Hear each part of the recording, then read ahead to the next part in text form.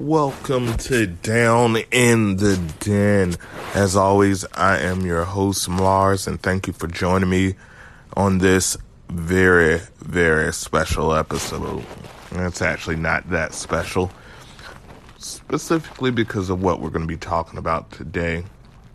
Sunday, WWE had their horror show, Extreme Rules, pay-per-view, and then Monday Night Raw, of course. So we're going to be talking about that. We're going to be going over some of the highlights, some of the lowlights, where we're at now with the WWE, what can be better. We're going to get into it.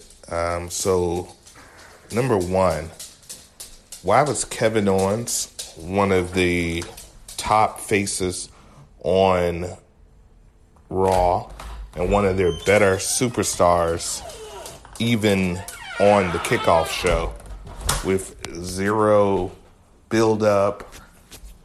You could do that if you're going to put someone on the kickoff show. Just put an exciting match with someone that really hasn't had any TV time. It's okay if Kevin Owens misses a pay-per-view. And and the match was pretty good. Buddy Murphy can certainly go. But this whole stable with Seth Rollins, the stable still doesn't even have a name. I didn't see Austin Theory. Hopefully he is one of the people impacted by COVID. But yeah, I have some serious concerns about some of the creative choices that's going on currently in WWE.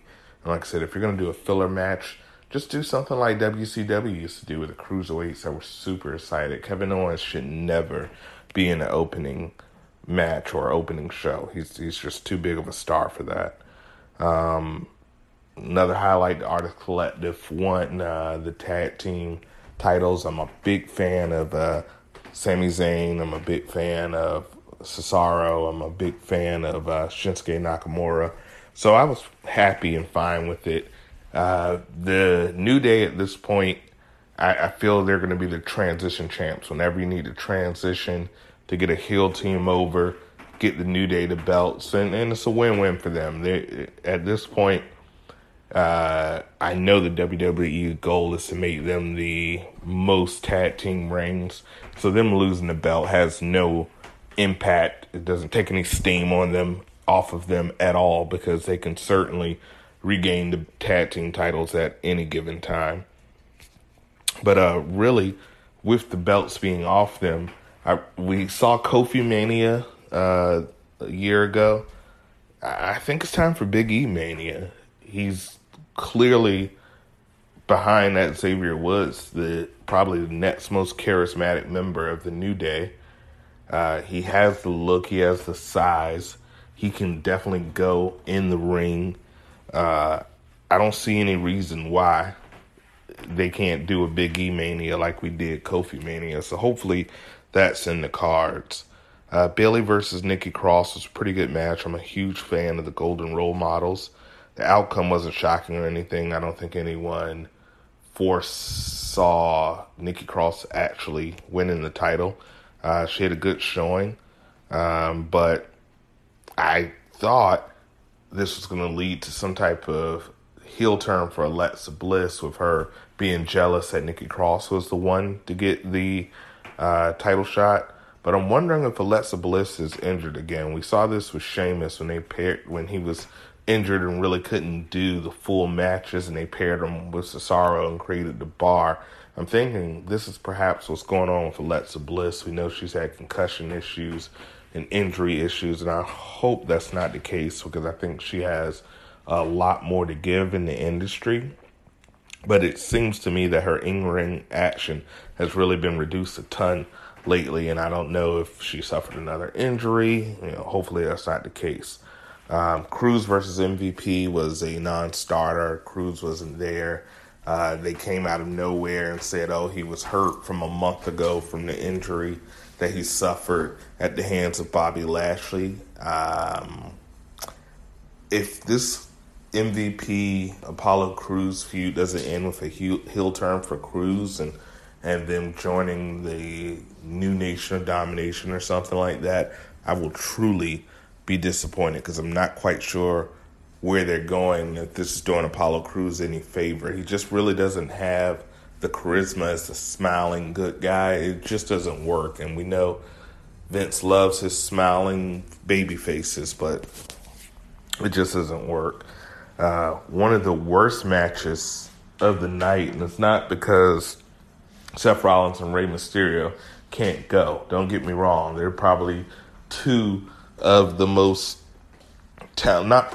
definitely two of the most talented wrestlers on the roster, but it was just a stupid gimmick of the match, and to set a stipulation that the only way you can win is to remove your opponent's eyeball. This is something that was never going to pay off. I've always been in the motto to underpromise, overdeliver, and we all know in a PG environment we are not going to see someone's eyeball be ripped out. And so it really handicaps Seth. It really handicaps Rey Mysterio, because we know that we're just not going to get the payoff that they're promising. And so I don't know who Seth Rollins pissed off in the WWE, but this Monday Night Messiah gimmick, it's just not cutting the mustard for me. And I think they just need to let him be himself. We've seen in AEW when they let John Moxley, formerly known as Dean Ambrose, be himself, it really takes off. So what they're doing right now, just really not feeling it with Seth Rollins. Now, my favorite match of the night, and I knew it was going to deliver from the jump, and why it wasn't an main event, it's beyond me. But Asuka versus Sasha Banks. They really did a great job with Sasha Banks. She reminded me of the dominant wrestler she was in NXT. She dominated the majority of the match. Didn't mind the dusty finish, and the Golden Role Models have been some of the saving grace for WWE, putting in triple work, showing up on SmackDown, showing up on Raw, showing up on NXT.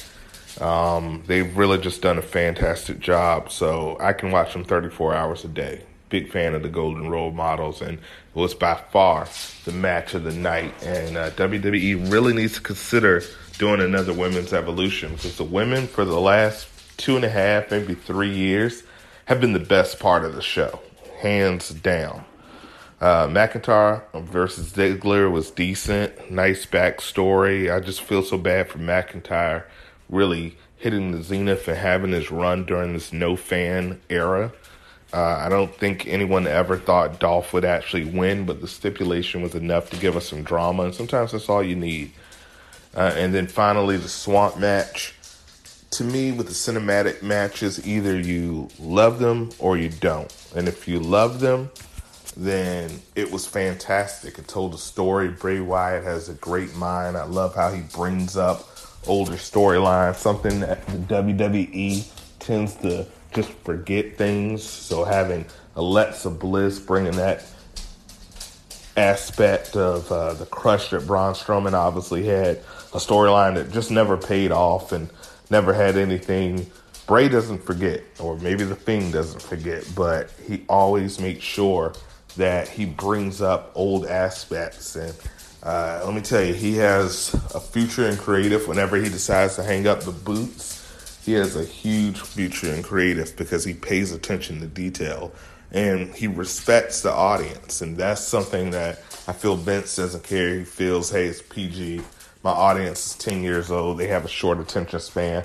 But no, you have people that are in their 30s like myself who grew up with WWE, who expect to be treated like someone who remembers what just happened a week ago. And WWE does that. They flip-flop people from being heel to face.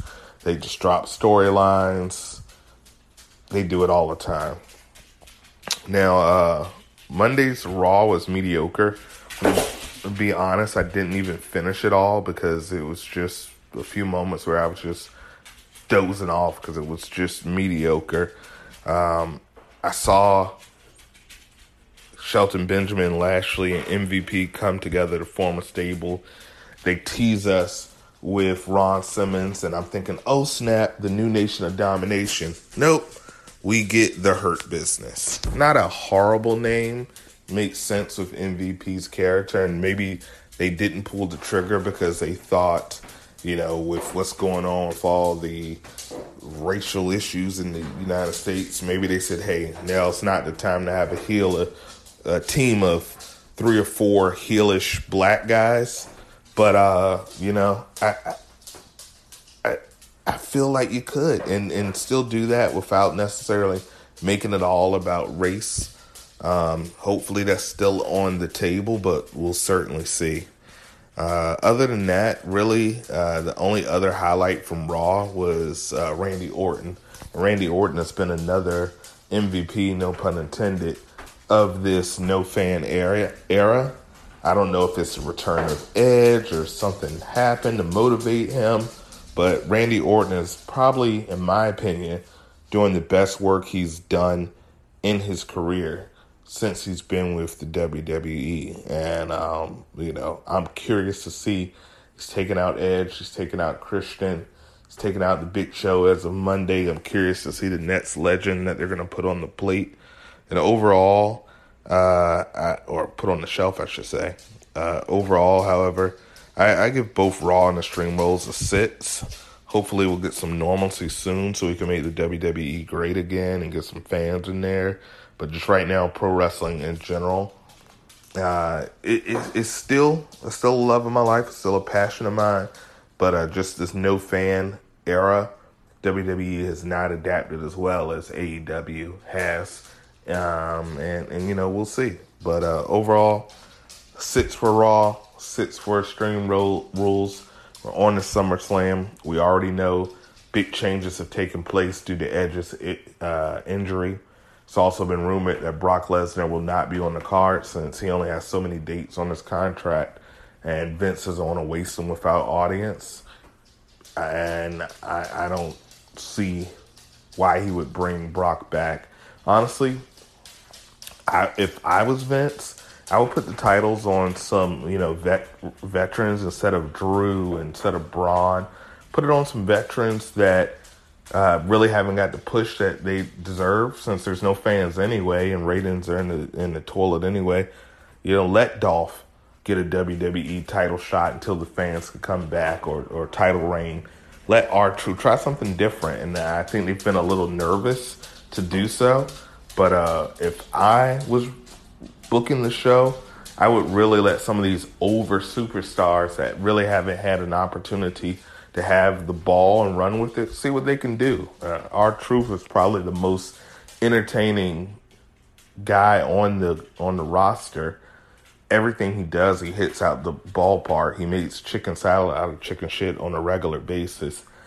How awesome would it be to get a roll-up victory over, a Drew McIntyre or Braun Strowman, have one of them turn heel and have him ink out a couple of victories as a world title run. He's 46 or 48 years old, I believe, even though he only looks 30. But who knows how much longer he has before he hangs up the boots. I think that would be awesome. Someone like Miz or Morrison. Give them another world title shot. You don't have any fans anyway. Let's see what they can do. But that's just my opinion. But like I said, overall, a 6. This is going to be a quick episode. 6 for Raw, 6 for Extreme Rules. It's all about Randy Orton and the golden role models right now. They're holding the whole WWE up by far.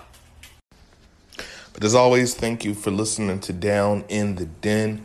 We always appreciate you. Please subscribe, share. I'm also going to send a link out. So if you want to give some feedback, go ahead and leave us a message. We appreciate everyone for listening. And as always, deuces.